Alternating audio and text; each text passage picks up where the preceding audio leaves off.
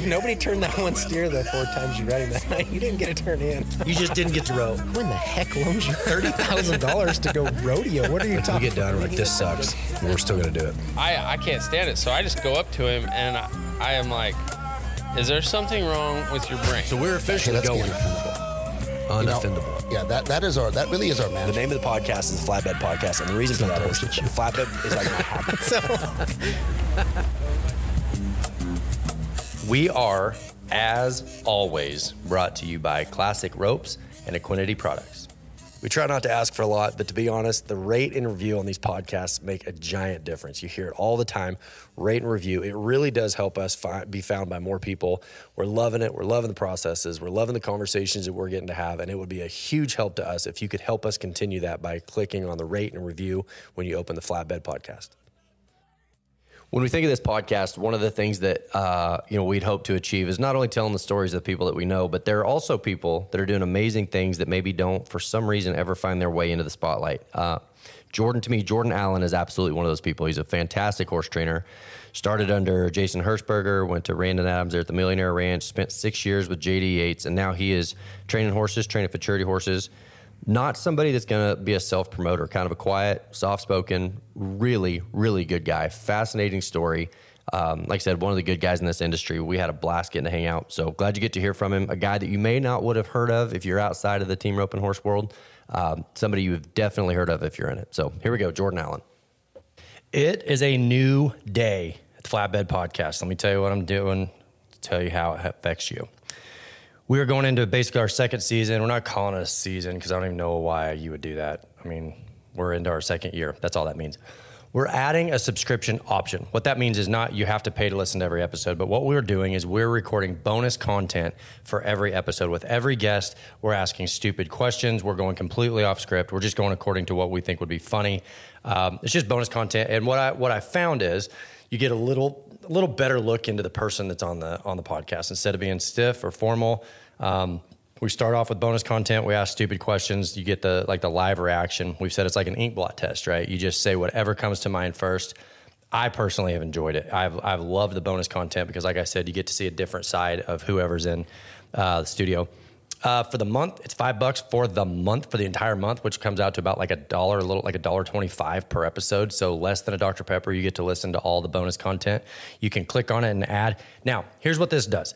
By helping fund a little bit of what we're doing, it allows some travel to places that we would like to go. I was watching YouTube last night about the bullfights, and I was like, man, how cool would it be if we could go to Spain someday and talk to the people that run the bullfighting rings, right? Like, go talk to the people that own the horses that are part of that. Like, and I'm only using that as an example. We're not trying to fund a trip to Spain, but I would love the option to financially be able to go to the places where things are happening that are interesting outside of maybe just only team roping in Arizona.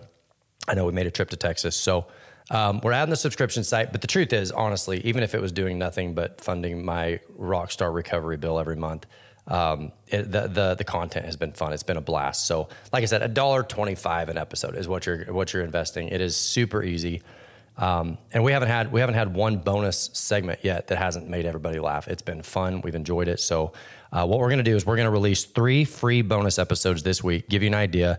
We're going to release 3 of them this week. You can take a look at them, see what you think. But then also after that, it'll be 1 per episode. We haven't recorded any podcast without also including bonus episodes. So I would encourage you to check it out. It's fun. I really do enjoy it. It's something it's been an addition to the podcast that I've enjoyed. So check it out. The Flatbed Podcast is brought to you by, we say companies, we say sponsors, but in reality, it's brought to you by other people. In the same way that you're sitting here listening to this podcast, there are other people who are investing into this process financially that are bringing this to you so that you can listen to it for free. I love that there are people running companies that have the same shared values that we have in this industry. So when we talk to you about the people that are bringing you this podcast, please understand we're talking about a company, but really what we're talking about is the people. I know you've heard me talk about Equinity products. The thing that stands out to me about Equinity is this, for my uneducated brain. It promotes the health of the pituitary gland, and the pituitary gland is what heals the body. So instead of putting in a bunch of foreign substances trying to create synthetics, what it does is it goes in and promotes the natural health of the body. We're excited about people like Trevor and Miles and Jordan Briggs and the people that are standing behind these products, Tyler Wade. There's so many people that are seeing the benefits. It improves muscle support for strength and recovery, stronger collagen, healthier coats and bones, maximizes performance with cell regeneration, and increases focus and more response. How does it do that? It does that by promoting the things that make your horse healthy. John Dowdy and his gang are great guys. I would love if you see them out somewhere, I know for a fact they'd love if you came and introduced yourself. The 30-day challenge where you get to take pictures of before and after, that's important so that you can see the results. So check them out, teamequinity.com. So I want to set this up a little bit. I've heard the name Jordan Allyn before. It's always been like a respected name, doing a good job. But I really, to be honest, I couldn't have picked you out of a crowd last week. Yeah. And there are a few people in this sport that are that way. Respected people, but maybe for whatever reason in the shadows. Does that make sense? Sure. Do you feel that? Yeah. Well, I was doing this before this was a thing. I've been training horses and doing this for fraternities and when I worked for JD for, that was 10 years ago now. Or no, that was 12 years ago. Yeah, so this isn't a brand new thing. So it's not a new thing. And How old are you now? I am 39 years old. You bet. Yep. So, and just got to grind it out and do the best you can with what you have to work with as well. And I'm not a big social media guy. I've always been, I'm old school. I think you need to be recognized for what you do in the arena, not what you put on everywhere on social media and all that. And I need to probably be better at that. I'll say that. Honestly, I had this conversation with Jessica Whaley yesterday. I love doing this podcast. Yeah. I really do enjoy it. It's a podcast that I would listen to, right? Sure. And it's like the next step, everybody's like social media this, social media that, grow a following, and like the podcast has exploded. It's doing great. Yeah. But I don't have that desire to be, with what I did in a previous life, I know what it's like to be a recognizable figure, and it doesn't appeal to me, right? Okay. And so it is a weird balance because everybody's kind of like, well, if you're going to be a real horse trainer, you better get out there and be on this website or that, or like I would almost rather be held back and pursue substance. Sure. Yeah. Than the recognition. And but I guess what I'm saying is in a different business, I can understand that too. Yeah. I get it. Yeah. So, the rubber just has to meet the road somewhere, so you can sell yourself an apple and it's still just an apple. Is there anything worse than over-promising and then you nod your head and your horse is a dink and everybody's like, that guy? There's not much worse than that. Man, that's like the peak of embarrassing to me. It's hard. I would love to be the opposite. I would love to be the guy that people are like, oh, hey, that horse actually worked pretty good. Yeah. Like surprise people doing well instead of surprising them by being terrible. Yeah. Yep. So you said you didn't have a background in it? Not at all. We lived in the city when I was growing up. We had to board our horses, when I was 8 years old, my parents bought me my first horse, and we had to board it at a boarding facility outside of town. And, what town? Reno, Nevada. Yep. And they roped there. And I always roped the dummy and stuff. I loved horses and roping, and since I was the kid carrying the rope around when I was. Well, we go back to that because obviously handy with the rope now. Who's the one that like the basic fundamental swinging a rope? Where'd that start? Oh man, so there's a guy, Russell Funk is his name. He's in Yerington, Nevada now, and he was. And I was in high school. I helped him clean stalls and do stuff like that. And he taught me the main fundamentals of roping. And I went to a couple of Ricky Green schools, and that was just kind of went from there, Just an interest you had kind of on your own. Yeah. Yep. I just, always loved it. That's always what I wanted to do. And just didn't know me, until I was in high school or whatnot. I didn't know that it was ever even a possibility to be able to do it. I just always thought it would be something that I just wanted to do my whole life. Maybe I could do it when I grew up. I have to think there's some kid listening to this and he's in that situation, feeling exactly like you're saying right there. So after high school, so let's say little Billy, he graduates high school, just eat up with it, loves it, would do anything. Where does a kid even start? Man, you just got to find an arena somewhere and start working the chutes for people. Just go. Don't. I had a kid show up here the other day, wanted to learn how. Start getting some help, and I said, man, that's fine. Just get in there and work the chute. When you get done working the chute all day, then we'll do a little bit. He showed up one day. Right. Never showed up again. Is there a fear maybe that this industry is going to have a shortage of horse trainers? Because everybody I talk to that's making a living doing this started by cleaning stalls, started at the bottom. And it's like my generation, I sound old saying that, but like my generation, that was just expected. Yeah. And it's like now I don't know what the contributor is, but it's like everybody wants to skip the line. Yeah. There's not just a ton of kids that are like, I'll clean stalls, I'll work shoots for 5 minutes of instruction because that 5 minutes is going to be a huge step forward. And like, I don't see a mass amount of those kinds of kids right now. Right, yeah. They got to be out there. They got to exist. I'm sure they are. Yeah. But I think what that does is it leaves the opportunities more open. Yeah. Oh, because absolutely. if a kid showed up at your house tomorrow, I was like, Yeah. I'll be here every single day. Yeah. At some point, you're going to get tired of babysitting and you're like, Oh, okay, yeah. we can at least make you useful. Yeah, yeah, exactly, absolutely. And I mean, shoot, I love helping people. I mean, that's one thing that I think that putting things back into the industry or other people or sharing knowledge with young people, or whatever, is something that's very important. And I mean, be happy to do that, but sometimes you got to be able to put your nose down and go. Don't look back. Just do it and don't. It's gonna suck. Yeah, I mean, I've done things that I don't. I mean, there's a lot It's of going to stuff. suck no matter what. Whether you do this or something else, somebody's like, I don't want to do that for the horse business. That's fine. You're going to get to do it somewhere else. Yeah. Like life is going to include that season of just being the bottom rung. So why not pick an industry you want to be in and start there? Yeah. So you graduate high school, then what? Yeah, I went to college for a couple of years in UNLV. What was that like as a college kid? Man, Let me say great. this. If my little boy tells me, like, Dad, I'm going to college, I'd be like, all right, great. In Las Vegas, I'd be like, not a chance. So I was growing up all through high school and stuff. I didn't rope just a ton. I mean, I high school rodeoed and roped in the summers and stuff, but I didn't have really a spot to go rope until maybe my last year in high school. I got to practice quite a bit. I just kind of went to the rodeos, and that was when I went to college is when I got to really rope a lot. And that took over priority before my classes did for sure, and hell, I went on, and that's kind of where I started going down to Arizona and jackpotting down there and met a lot of people. What year did you start going to Arizona? Man, that would have been 2002. So there was nothing there. Yeah, no. Rincon Road, Beavers at Rincon Road, and then Dynamite, right? Yeah, Dynamite was there. Yep. And so what was the draw for Arizona then? If there's only 2 arenas, that doesn't seem like hugely appealing. Well, no, there was quite a bit. They had those U.S. ropings down there at Westworld and at San Carlos, man. Those were huge. I mean, you could go, they'd go till 2, 3 in the morning. Those ropings were huge back then. I mean, 200-300 teams. And weather's good. Yeah, weather's good. And you just go down there and get to meet people and just kind of snowballs from there, Okay. So then after college... Yeah, after college, I went. Were you thinking this is the career you're headed towards? Like in your mind, is this where you're at now? Is this where it was always headed, or did you think you're going to? Yeah. I mean, maybe not as specific as it is, but I always wanted to rope. I didn't know that. I've never told myself, man, I want to show horses. That's what I want to do. It's just always kind of taken me that way. It's always been a part of it, and it's. I mean, I think it's a great deal. I love it. It's what I enjoy. It's definitely my passion. Did it ever feel like it was so far out in the future it's hard to even imagine it working? Oh, no doubt. Yeah, no doubt. I mean, when I was first starting out, hell, I'd just jerk their head out of the way and threw my rope. I didn't know what a lead was. I didn't know what kind of bridle to use. I didn't know anything. I know people who have thrown papers away on their horses because they just did not care. Yeah. Like turned a horse into a great horse because it was just a weapon of mass destruction. Yeah. It was not a tool. It was just a vehicle. Yeah. And I think absolutely. that was actually kind of normal, crazy enough. I think that was kind of the standard in team roping until 10 years ago? Yeah, probably. You're not wrong. Yeah.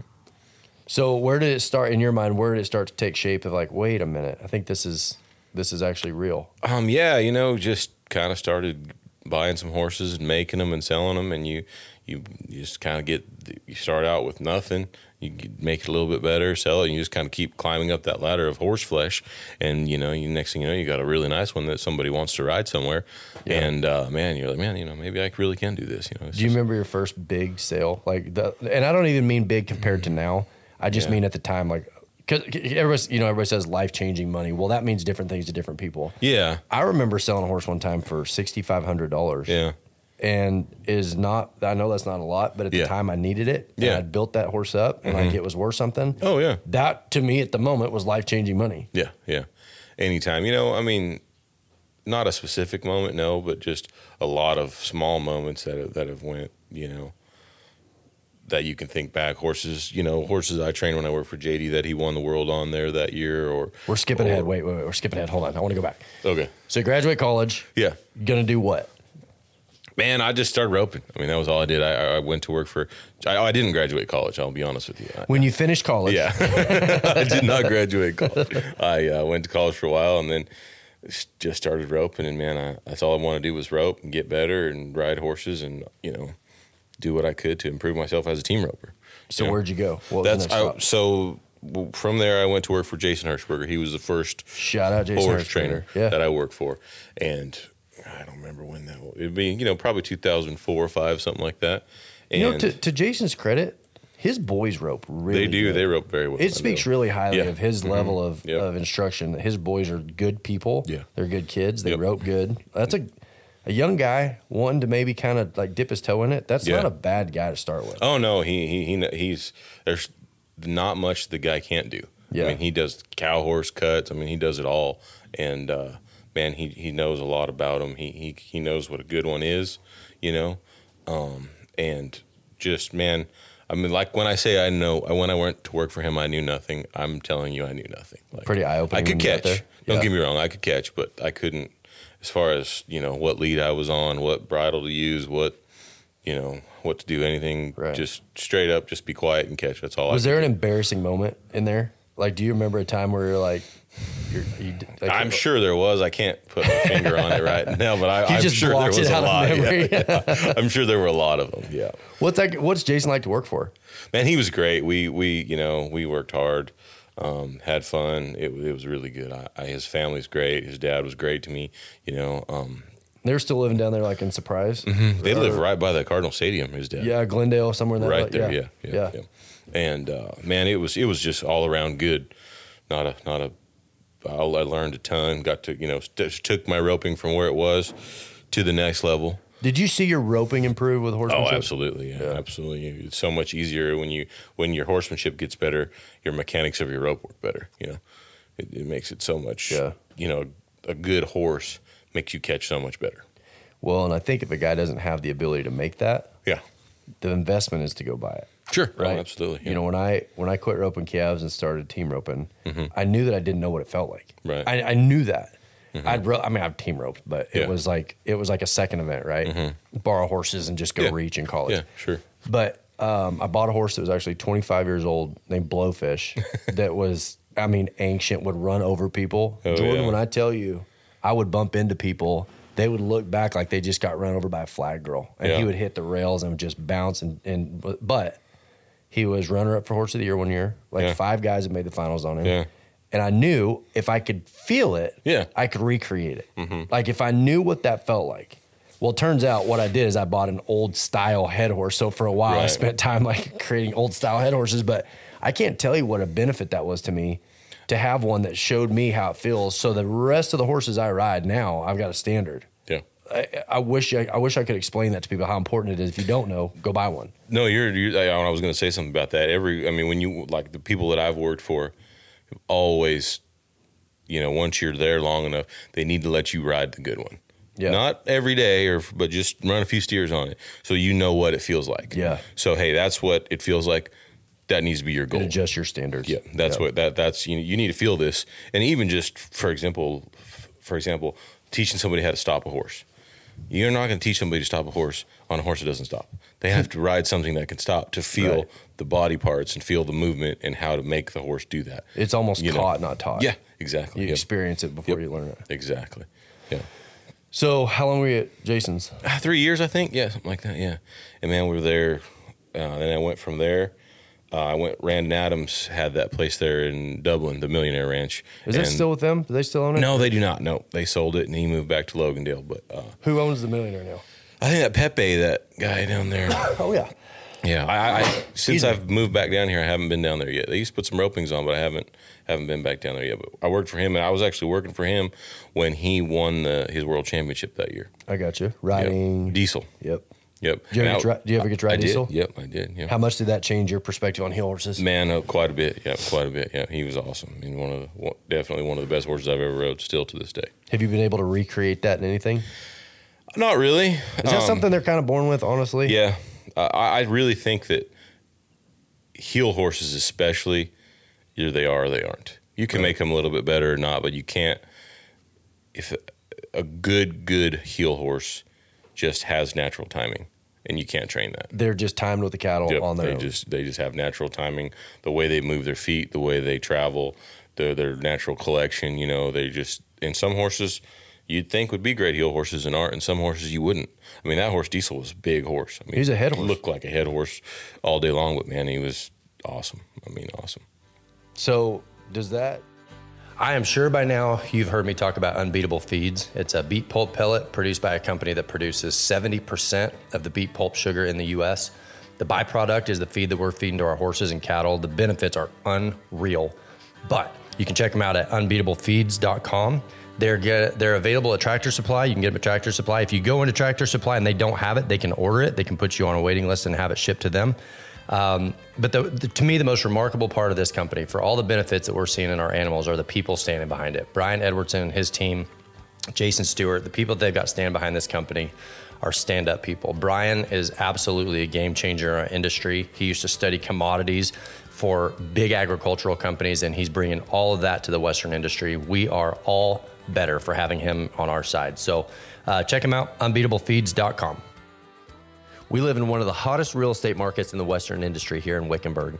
It can be confusing. I know that people from out of town go, okay, where does everything happen? What's in the middle of things? What's the dark side of the moon? Let me tell you, Erin Freeman, she's not only a friend, she is an absolute professional in the real estate industry. You can find her at Erin Freeman Properties on Facebook. You can check her out at erinfreeman.realtor on Instagram and TikTok.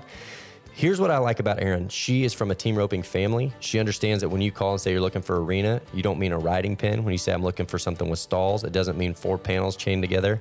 She understands the industry, but she also understands the lifestyle. One of the things I'll say about Erin, that, like I said, not only is she great, I don't know if she'd want me saying this, she also kind of keeps her finger on the rental industry too. So if you're looking for a rental, maybe not officially, but I can tell you she knows where it's at. She's also brutally honest. She will tell you exactly what's happening in the industry. If you're too high, if you're too low, if what you're looking for is achievable, if she has in her inventory what you're looking for, you will get an honest assessment from somebody who not only understands what you're looking for, but where to find it. Check her out, Erin Freeman. You guys, times are changing. We have got technology available to you. When you get to Arizona, you can find your roping. You can find the date. You can find the location. You can even search the website by what jackpot number team roping you're looking for. Ropingcalendar.com. It is a subscription base. You go, oh, well, so is the magazine, dude. Like, you can buy a magazine or you can buy the website. So it's not like there's a free option anymore. Ropingcalendar.com. The difference being you can look for only what you want to find instead of looking through all the other ads that you didn't want to find. So if you think about it, if your time's worth anything, we're paying you back. So check it out, ropingcalendar.com. You wouldn't. I mean, that horse Diesel was a big horse. I mean, he's a head horse. Looked like a head horse all day long, but man, he was awesome. I mean, awesome. So is that encouraging to ride a horse like that, or is that discouraging? Because it could go either way. You could either go, oh, this is what it is, now I know what I'm going for, or man, I'm so far behind. Oh, no, it's encouraging for sure, but you've got to be realistic about what you've got. You know, I mean, I've got a lot of good horses standing around here. I don't know that I've got anything like that, but there's a couple I hope maybe will be something like that, you know? Yeah. And also you got to realize there's an ass for every seat, you know? Not everybody That's right. would like that. Not everybody needs that, you know? How much is the Arizona boom? And I see it from Arizona because that's where I'm from, right? Yeah. But it has just exploded. And with it, there's a place for every horse now. Yeah. You got one that's a little under ambitious. Mm-hmm. There is a roping for a horse that is under ambitious. Oh yeah, no. And it actually makes those horses worth more because, you know, the safety and the ease of them is what a lot of people need. And so maybe you know, some of these high powered horses, you know, you may have to keep that horse for 3 or 4 years to get him finished to where somebody can take him down the road at the open level, right? You know, or even longer. Whereas something that's just kind of a little less horse goes faster, can go, you know, you can kind of get him going. Somebody that's not as savvy can go take them to the lower number ropings and just enjoy them, right? You know. So go to Randon's for how long? There for about 3 years too. Yep. Compare how like from Jason to Randon. Man. You know, Jason was a little bit, you know, Jason was always outside horses of other people's. Randon owned all the horses that we rode. Right. And so it was a little bit more, you know, in the long run type of deal. And they had, I was around, when I was there, he had Transmission, the horse that Drigger's just been riding recently. Yeah. And Rooster. Did Driggers buy that horse? I don't think so. I'm not sure. I think he was just riding him. Yeah. Clint Summers. And then the other little stud that Patrick Smith has, those horses were 3-year-olds when I was there. And really? I mean, man, same deal. There was 10 or 12 of them horses that were bred like that in the same year and all that. I mean, there was quite a few good ones. Did you ride those horses as 3-year-olds? I rode them some. Yeah, there was quite a few people riding horses there, and so I rode the transmission horse quite a bit. Did you have a sense that horse was going to go on to be what he became? Oh, it was those two horses when they were 3-year-olds. They were probably as good as they are now. Really? I mean, they were just that awesome. Yeah, both of them. You just knew right off. Yeah, it was just no brainer. And what? Because it seems like right now there's this conversation about breeding rope horses for the first time that I can remember. Yeah. Did you feel like Randon was doing that then, or was he trying to create? No, he was. Yeah, he was, because there was a bunch of those kind of running there. He had, so I don't remember exactly how many there were, but there was they bred. It was the horses. He's the son of a dun or something. It was the sire to those two horses, and they bred most of them to that. The group of mares they had, half of them were from the cutting facility and half of them were some race mares. Well, it's crazy if they're out of the same stud, because transmission and rooster really couldn't be that much different. No, that transmission's huge. I mean, that's a big head horse, long, leggy, running sucker, and then Patrick's horse is little and short. And Yep. And I don't know what kind of mare that transmission was, but I know that rooster's out of a really good cow-bred mare. I do know that. And, I don't know. I think back then it was a great thing, and I think it would still be. I don't know, what they've done since, but I think, I don't know a whole lot about breeding horses, but I think that you just, you can breed a great horse to a great horse and get nothing. Yeah. And you can breed nothing to nothing and get a great horse. I don't know. You hope for it to be. It's for sure not close. It's for sure not an exact science, obviously, but it's like it's a statistical numbers game, right? Like your chances are better. Yeah, I think that's what people are going for. So with what you're doing now, and I want to get back because I want to go from Randon you went to JD. I want to before we get to JD. Okay. Is that where you started paying attention? Was Randon's where you started paying attention to bloodlines, the kind of horses that you liked versus the style that you liked? Or yeah, probably. Yeah. I paid attention there at Jason's quite a bit, but when you're riding horses for the public, you don't get to choose what you ride. No, that's you right. ride what people send to you. Right. And I paid attention to it, definitely when I started at Jason's. I can remember reading the Quarter Horse Journal, and at Jason's, he had them all there in his office, and I knew nothing about it at all. And I just would read those magazines and kind of pay attention. And every once in a while, you might see a video somewhere of some horse that had won something, and just kind of try to do the best you can to start learning that stuff. So, not to make it too specific about which stud, I don't mean that, but is there a style? Because people think cutting horse, reining horse, racehorse, reining cow horse, right? But within the cutting horse world, like for instance, High as Little Pep. I've had a couple High as Little Pep horses, and they're all front endy. Yeah. Everyone I've ever rode's front endy. As a cutting horse, that's great because they're going to get stopped, they're going to get turned around. Yeah. Man, it's hard. That's a hard style to overcome when you're trying to teach one to do it on their butt, and they are just naturally geared towards front end. So even within, and that's not a knock on him. I don't mean that at all. The ones I've had, that's how they've been. Do you have a style of horse within the cow horse that you trend towards? Oh, sure. I mean, it's all about the stride. I mean, you can just, I'm going to go look at a horse this afternoon, and it's 3-year-old. I'll be able to watch this horse lope 2 circles and tell you if I'm even interested at all, because you can just see him travel. What does the stride look like? Man, obviously, it's a vision thing. Really, I get it. Yeah, I mean, or is it? Oh, wait, is this a trick of the trade where you're like? Yeah, no, it's not at all. I mean, there's no secret to it. I mean, you can just watch that horse travel. I kind of like a horse with a little bit more front knee movement. They not come up, but their front legs accentuate a little bit more, because that really, as a heeler, gives you a little bit more time to put your rope down. When they're pedaling with their front feet and they're moving their front feet like that. A horse that's real straight in the front feet and peggy, it just cuts everything short. Yeah. And it doesn't give you it's just not as forgiving. Right. And I mean, we could get into the mechanics of healing if we wanted to. Well, but what kinds of horses right now when you're looking? What's the one that keeps coming up?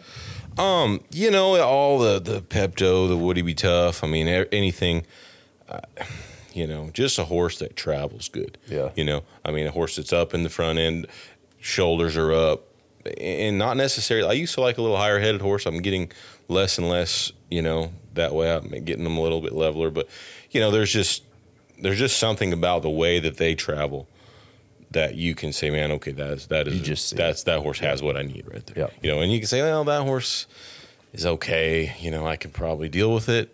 Or man, that's going to be something I'm really going to have to struggle with the whole time. How'd the Jd Yates thing happen? I got 10 questions about the Jd Yates season. Yeah. So actually, when I was working for Jason, we went to a horse show in Central Point, Oregon, and Jay Wadhams was right there. Down the road.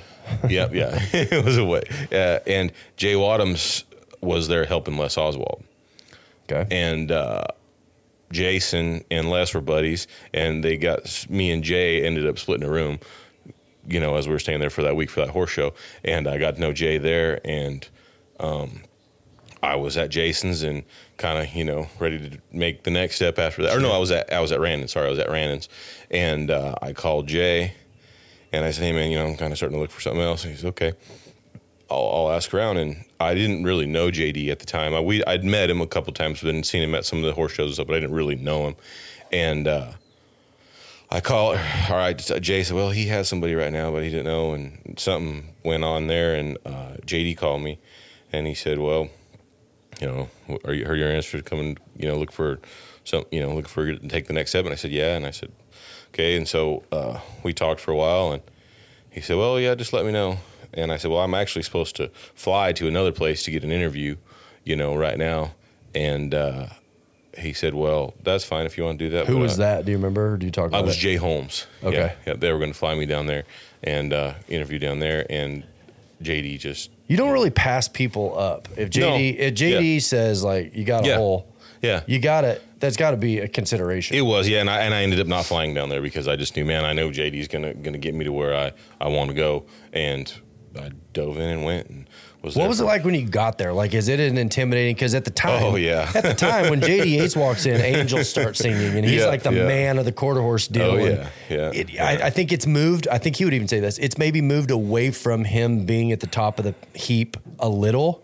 Yeah. No disrespect to him whatsoever. I think he's still the man at the quarter horse shows. Yeah. But with the futurity deal, there's new guys coming up. It has at least diluted a little bit. Yeah. But at the time, it wasn't diluted at all. He was the guy. Yeah, he was. Yeah. And man, it was very intimidating. You didn't know. For the first year, maybe I put boots on horses and warmed them up. And when he said rope some steers on this horse, I would rope steers on that horse. It wasn't like, oh yeah, here you go, you got. You weren't a partner. Yeah, no, not at all. I was definitely the help. We weren't just lope them. I mean, we just lope those suckers. A lot of days. There's 12 horses in that barn. Just go lope them all. Yes, sir. And I'd do that, yes, sir. And then he'd be gone or whatever, and then come back. And he always made plenty of time for me to help me do what I needed to do. But it wasn't. There was definitely some times in there where I'm like, gosh, dang. I mean, I know I'm not anybody, but I feel like I should be doing more than I'm doing right now. Nobody wants to get overlooked. No. Right? No. Nobody wants to feel like that they're going to do all this, and at the end, it's like discarded. Right, yeah. And like when the guy gets nervous, then you start looking for it. Nobody ought to look to be offended ever, period. No. You just shouldn't be offended ever. Yeah. But it's hard not to, and it feels like, hey, I've been putting it on the line. Like at some point, I would like to feel like that's pouring into something. Yeah, exactly. Yeah. And man, he always did a great job with that.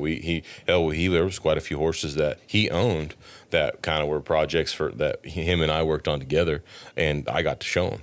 And he owned them, but he could, and we did good on those. I mean, we won a lot on some of those horses, and he always, because a lot of, the outside horses are for him to show. People send them to him. They don't send them to him for his help to ride. And so he would ride those, and then he, always, when a good horse would come up, he would buy it, and, oh, yeah, Jordan, you ride that one, So I got to ride some really good ones when in those deals, too. So what was the thing that stood out to you that caught, was there a moment where you're like, oh, that's why he's JD? Yeah. That's why. Oh, for sure, yeah. Do you remember any of them specifically? Yeah, just his timing. Styles are changing now, but at the, he's so good, and especially on a head horse at the time. Man, he could get on a head horse that would just run past the cow for somebody else, and in 3 steers and a hackamore, he'd have this sucker just soft as butter getting on his ass and just flowing across there, yeah. And it's just, he just would know when to touch him and when not to touch him. And when not Get out of the way, use your rope, and then come back to the saddle. And then, if they don't come back to you, then you got to get them back to you somehow, But it's very clear watching him and watching his horses run, at least score and run too. When you watch that enough, yeah, there's almost no way to not almost by like osmosis pick up some of that. Yep. It's going to leak in. Even if you're not being told what he's doing, you watch somebody enough, you're going to start to pick up on it. You see a horse just progress at such a, I mean, clearly progressing very blatantly. Man, that looks awesome. That's badass. You know, it's you just learn. Maybe you know, there's a few things you might want to do a little bit differently, but the end goal's there. So just leave that alone. Yeah, you know, let it be. And man, he has such good score, so good, and they run right now. Yeah, they don't ease and then get to running. How do you get that out of one? How do you get one to go from stop to running? Man, you just run, you know, let them out there and run steers that run a little bit, and don't do it a lot. Just kind of ease them, you know, very, very smooth and very easy. And then when you want to, go ahead and call on them. And his big deal was not to kick them. They got to go want to chase the steer. You have to drop you, and if they're not running, whip them. Because if you're running to the steer, and you're getting outrun, you're kicking your horse. You're kicking the air out of your horse. Well, it's like running across. It's like running across a track. Yeah, and somebody poking you in the ribs. Yes, exactly. And you're trying to run and the logic of that makes sense. That you can't kick one to run. Yeah, see your start. No matter what it is, if it's horn around, if it's tail out the end of the gate, pick your start that you want to see it, and let your horse get there without, and if he ain't getting there, whip his ass and make him run up there. Yeah. You know? And then let him level off and take a few swings, but don't make that horse depend on you to send him to that spot. Right. He needs to go to that spot on his own. Well, and it almost feels like with the head horses that I've rode, if you let them find it, there's some that find it fast. Oh, yeah. I rode a Dash to Fame bred guy's pocket corn, just barrel horse. And he kind of loped. And it was like one day we just got on him and he got tired of loping clear to the end of the arena. And he was running a lot. But conversely, it feels like anytime I've tried to make one run, that's where if you're going to blow one up, that's where you're going to blow up. They got to figure it out a little bit. I say that, and then I go over to the futurity the other day, and they're roping stronger cattle and longer score. And the 4-year-old I was riding, it's the first place he'd ever been. He did just kind of throw his head up and panic on the first one. Came back good on the second, third one, but generally, I feel like I've had more success letting them find it. Yeah, absolutely. Yeah, you don't want to. I mean, a horse can run or they can't. I don't know what any other way to put it. They can always run below their top speed. They can never run above it. Whatever they got, whatever they got. That's kind of just the thing. Either they can run or they can't. So I don't know. When did you get married? Did you get married somewhere in there? No, that was after. So you were single the whole time at JD's? Yep. Is that a rule? You have to be single? No, I don't. No women allowed. I don't know how you could do that without being single. That's right. That, yeah. I mean, it's very. Well, you don't want to bring somebody into a situation having zero time for them. Right. Yeah. Hey, let's get married and never see. It'd be like a military situation. Yeah, I get it. Yeah. So you're there for how long? 6 years. Yep. Jeez. Yeah. Man, was there ever a fear? Because 6 years is a long time. Was there ever a fear that you're going to be like, man, I'm going to be the helper forever? Like, this is my life. I'm just going to forever be the guy that's kind of the. Man, maybe a little bit, but he was always, once I was there for 3 years or something, he'd always let me do like what I want. If I wanted to go rodeo, I could go rodeo. If I wanted to go jackpot, I could go. That's where it started feeling. I could have things going for myself.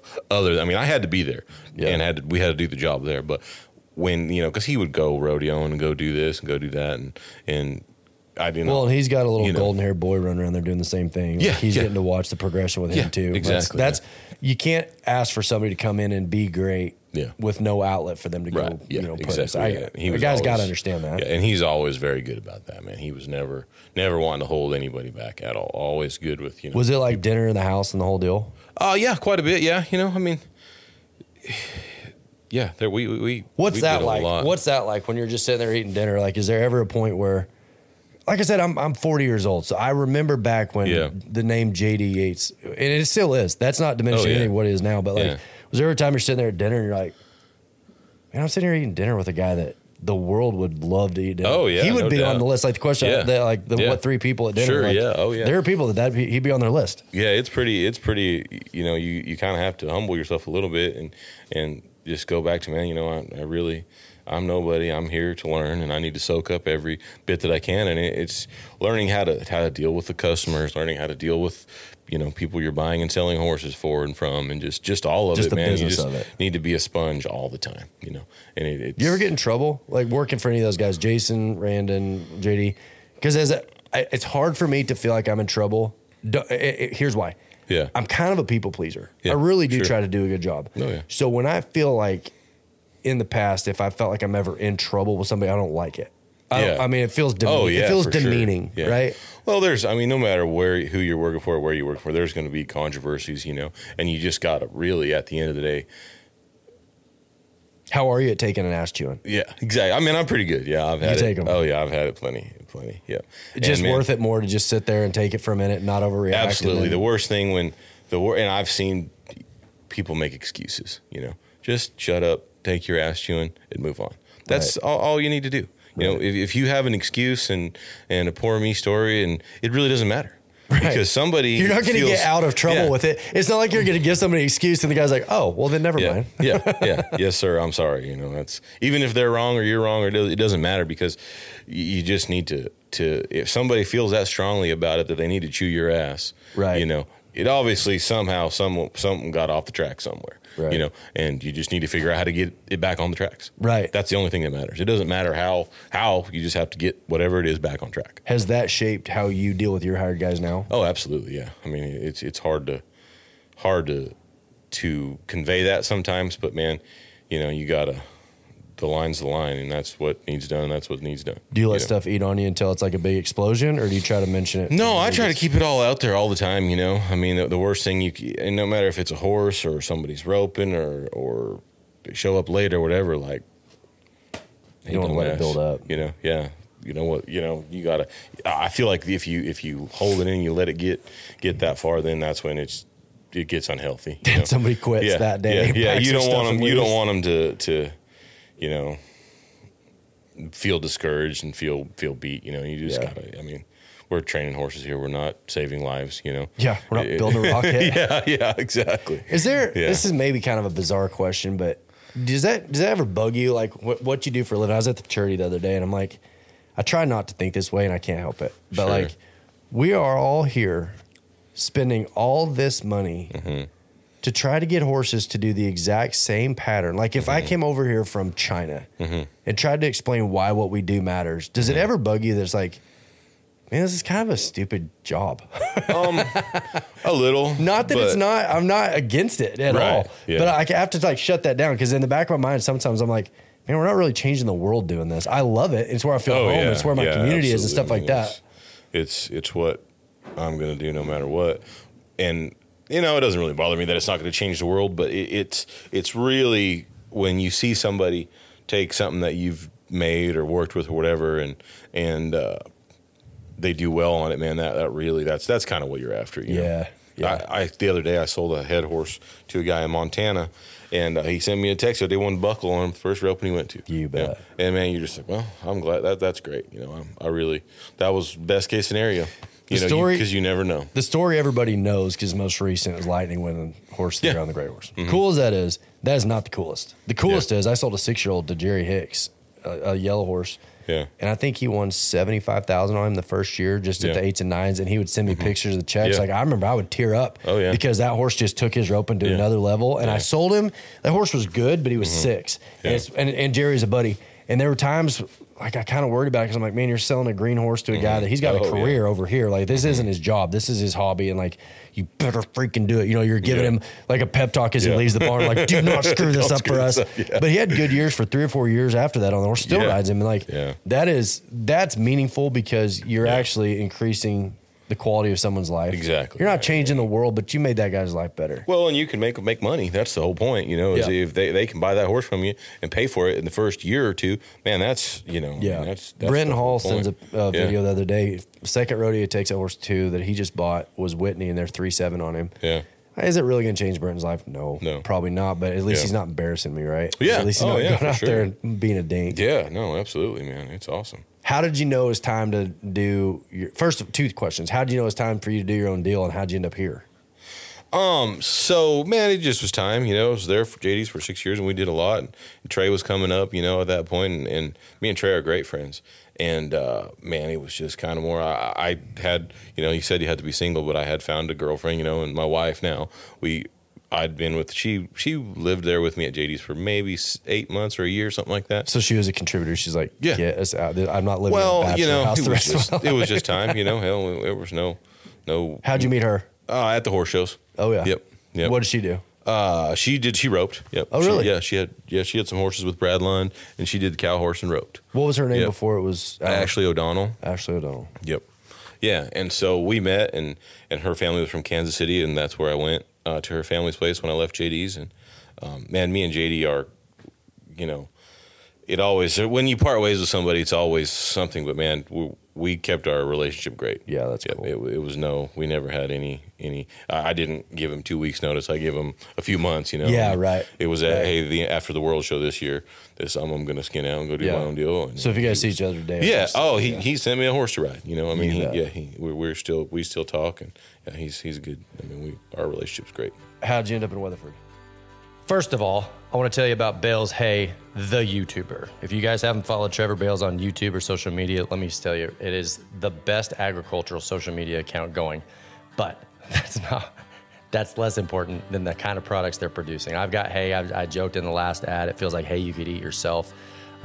Here's what stands out to me about Bales Hay. I can feed less of it and get the same results. I'm putting this with Unbeatable Feeds and Equinety products, and I'm telling you, my hay has gone down. The amount of hay I have to feed to get the same results has gone down feeding higher quality alfalfa. You guys check him out at baleshay.com. If you're thinking, wait, he produces hay and his name is Bales, I agree. I'm with you. What are the chances? So check them out. Bales Hay, you guys go look them up. They can deliver. Here's the thing. They can deliver anywhere in the nation. They've got trucking. You need it, they can get it to you. And I know for a fact, having been raised in some places where alfalfa doesn't grow, it will blow your mind the effects of the hay that's grown right here in Arizona. It's the best hay in the world. It can be delivered to you. Check them out, Bales Hay.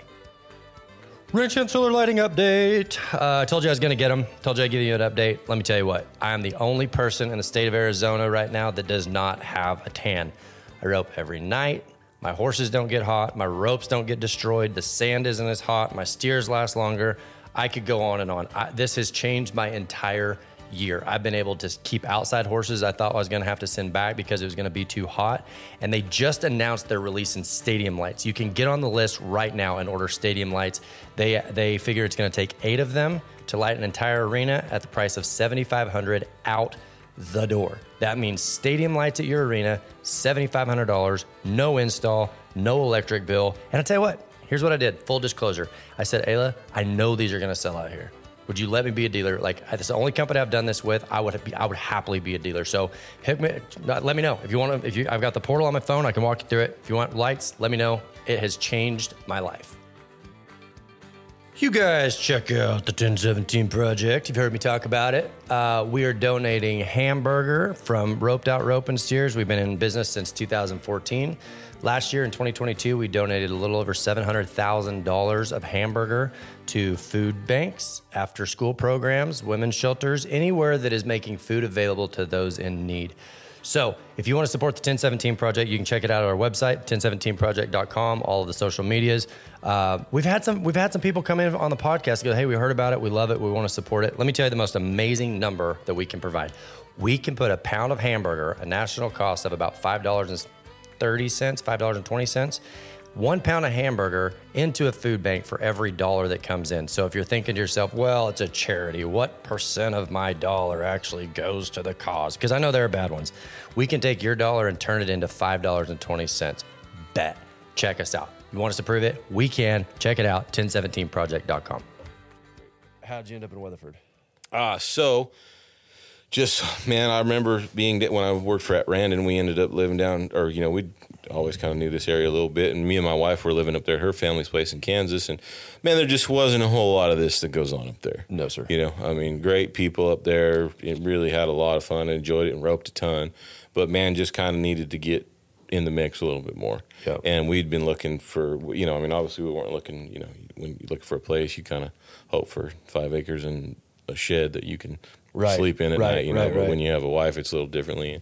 And man, we found this place at the right time, and here we are, They haven't taken it away from us yet. Been here how long? Over 3 years now. Yep. What's the business of that look like here as far as finding customers and things like that? Because like I said, you're not super active on social media. Right. It's not like you're at, remember old school when he's like, everybody come see how good I look. Like there's none of that. Yeah. Yeah. Man, I haven't advertised a ton, a little bit of social media. I mostly just been meeting people, jackpotting, going around and meeting people. You still jackpot here around here too? I haven't much this year, but I need to. The first couple of years, they couldn't have one without me. Yeah. Not at all. But we have the kid now, and I just How old is he? Put it on the. What's that? How old is he? He's 2. Perfect. Yep. I just put it on the back burner just a little bit, just because, man, just life. I heard a comedian one time say when your kid turns 2, it's awesome because it's Yeah. like, oh my God, the dog learned how to talk. Yeah. Because like 0 to 2, they're great and you love Yeah. them, but it's not like interactive. And then at 2, they start talking and it just gets that much better. Yeah. It's just a huge improvement sometimes. And then sometimes you're like, oh shoot, I didn't realize that's what you were thinking. Yeah. But I'm going to jackpot. I just have to make myself do it, and get back out there and do it. And I've got some good young horses coming up that need to start going to the jackpots too. And so I just gotta. Will you take them there before you go like to the futurities and stuff like that? Just go and see it. Depends, probably. Depends on what lines up. I would love to, yeah, but there's not a ton of small ropings around here anymore. No, everywhere you go, that's what I'm saying. And the cheap ones, they're going to rope 900-pound longhorns. Yeah, like you don't really want to go to a cheap jackpot either because it's not very realistic anyway. Yeah. You go. Around here, you go to a 14 roping, which is a good jackpot. And there's a bunch of kids that rope real good, and they're all riding really good horses. And if a lot of times, if you don't take something that's pretty freaking good, you're not going to have much luck. Yeah. And that's just the fact. And so it's a little hard to season one jackpotting right now. And I'll take one, and if something goes wrong, I'll ride them or ride them for an extra run or something. But it's just, I would love to, but it's it's tough right now. Not to be controversial, but not to avoid it either. Yeah. We've got the Royal Crown. Yeah. They've got their judging system. Mm-hmm. Got the American Rope Horse Security. Got its judging system. Yeah.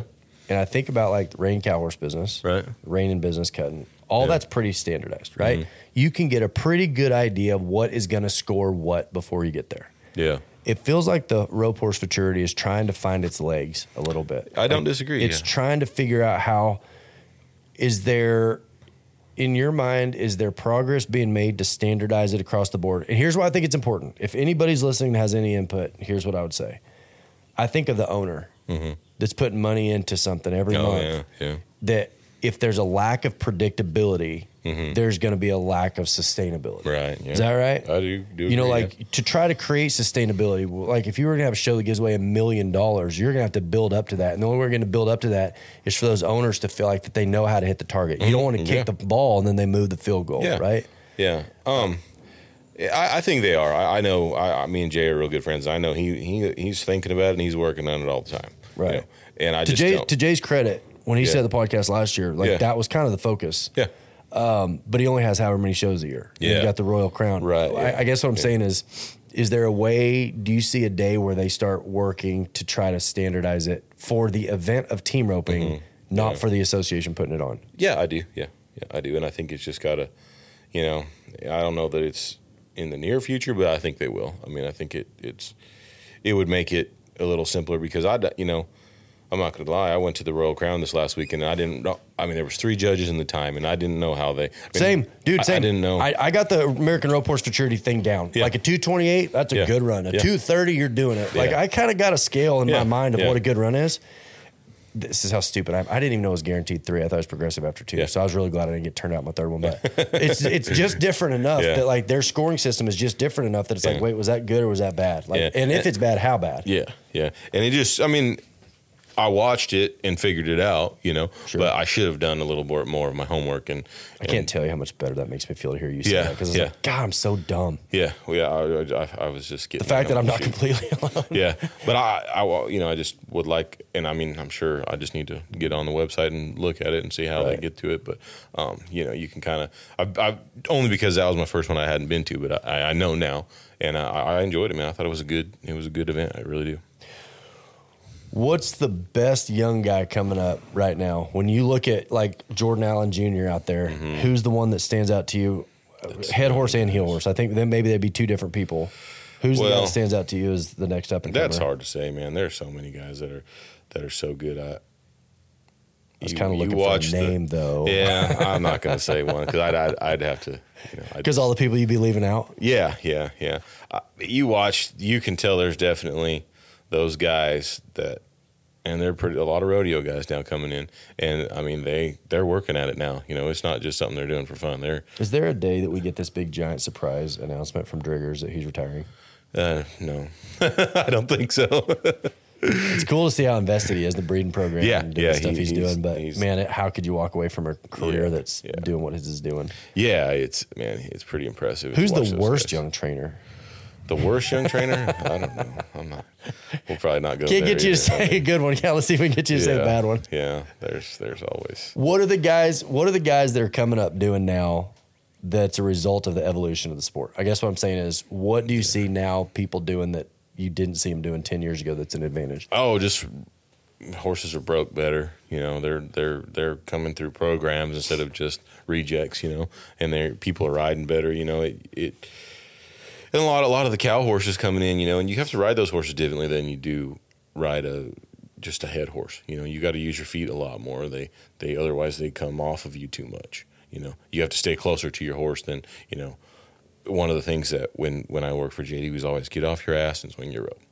Well, and that's something that I'm always working on, man. You see these guys these days, they stay very close to their horse. They're staying in their seat. Staying close to their horse and using their feet more. Whereas back then, in his style, it was get off your ass, swing your rope, and let that horse come underneath the speed of your rope. Right. And now I think it's a lot more because of these cow horses are so broke, you can't really get away from them. Well, leaning out there means something to them. Exactly. They're trying to take that cue and figure out what you're doing, and you're really just saying nothing. But you're not saying nothing to them. Right. Yeah. Exactly. Yep. So you've got to stay closer to your horse and use your feet more. And I mean, you watch the great. I mean, as far as heel horses, Paul Eves and Colin. Those are the two guys that I feel like those two guys, the way they ride their horses.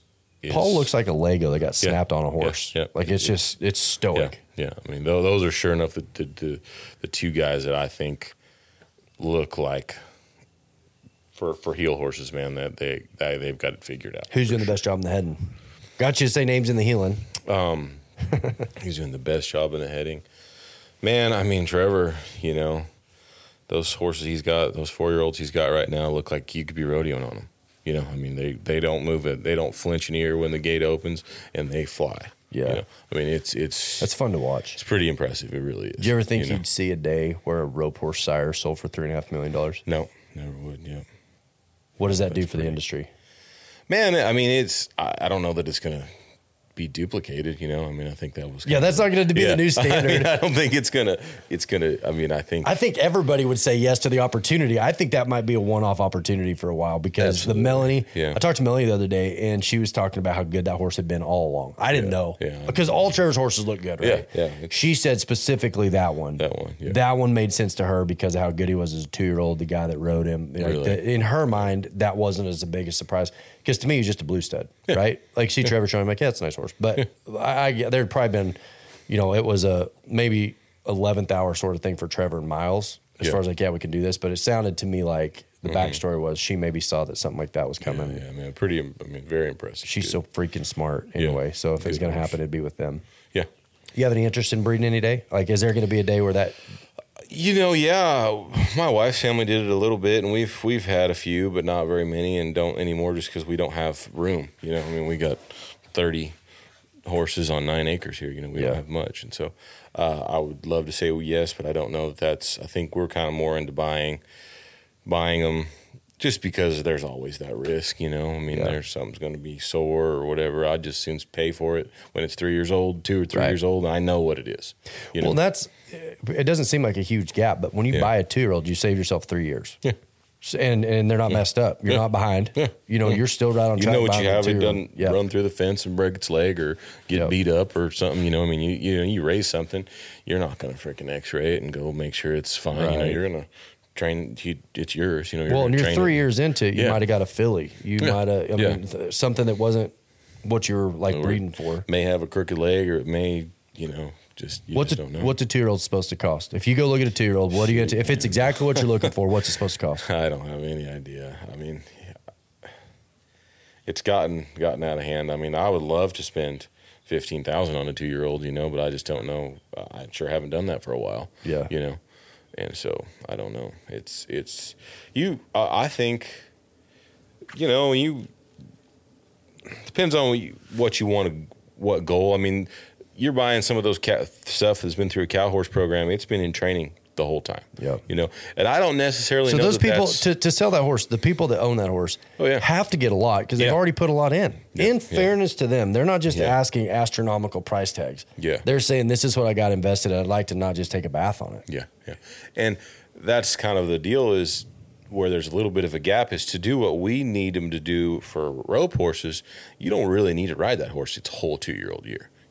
You can ride it 90 days in the in the winter, right. Give it a few months off, ride it another 90 days or 60 days or wherever, and just kind of dabble in that and keep that horse's mind and body together. Better. What do you want a 3-year-old doing right now? Like this time of year, this won't come out till way later, right? But we're recording it. I guess it's the end of May, close to the 1st of June. Yeah. What should a 3-year-old head horse be doing right now? Man, they need to be loping. So loping. A 3-year-old right now should be able to lope both ways, stop, start turning around. Have control of the body, soft in the face, flex, move off your legs. When you're looking for a head horse, it might not drag its ass. Doesn't need to. Right. But if it does, that's great. But it's not a necessity that a head horse needs to drag its ass. Right. But they need to be. Probably in riding around more like a horse. Riding around, doing stuff, riding them outside, opening gates, closing gates, moving cattle up. Hell, sometimes just get on them and ride them and run the steers up. Yeah. Be around the box, be tied up by the box. Just so that way. And I don't really, per se, have a program that horses come through. But in my head, when I want to do it, I don't want to rope on them. I might start them the fall of their 3-year-old year. Oh, really? On the dummy and some slow steers. Yep. I don't want them because I think that we showed a 3-year-old one time and did good on him, and he was never the same after that. Just never came back. Yeah, he was just kind of. It was just a lot, Yeah. And man, I can say that. I mean, and I don't know if it would have made any difference or not, but I want my horse to be good in the fall of his 4-year-old year. That's the target. Sure. He doesn't need to be great right now. Yeah. I don't want to take, and I'm taking the 4-year-olds and showing them at the maturities because you got to get them out. Right. But the goal is for them to be good in the fall of their 4-year-old right, year. Yeah. For me, and then go on and do great then. And sometimes some horses are they peak too early, right. And you can run out of you not necessarily run out of horse, but they change. They've got to at that age. They're still changing. Adolescent, right? Yeah. Mentally, yeah. And so when you're asking them to do an adult job as an adolescent, I can see how they'd lose its fun. Yeah. Right? Like you can burn them out on it. Yeah. I'm roping. I've got a 3-year-old right now that I raised. I had him long yearling. Mm-hmm. And I'm roping slow cattle on him, and you can feel him now starting to want to go a little faster. Yeah. But I'm making him go slow. The thought being, my thought process being, if he's wanting to do more, then later when I ask him to do more, it's not going to be resented. Right. Yeah. Right. Yeah. And so, I don't know how to gauge. I've really honestly never raised one. A thing I don't like is I don't want you to start and never look back. I want to be for that horse to show them like as a 3-year-old, you get them real broke when they're 3 years old. They're I think as a 2-year-old you ride them.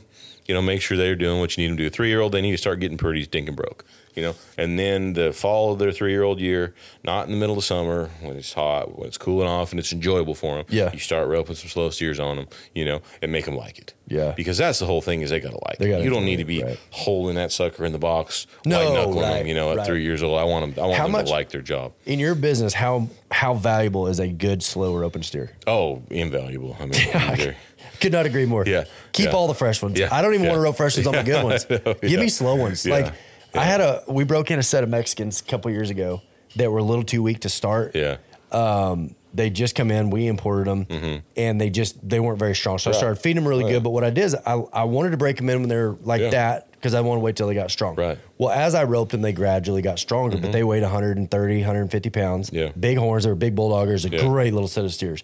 But it was kind of like roping a muley where I had to run in their rope, slow down because you don't want to hit them too hard. They're still fresh. Yeah.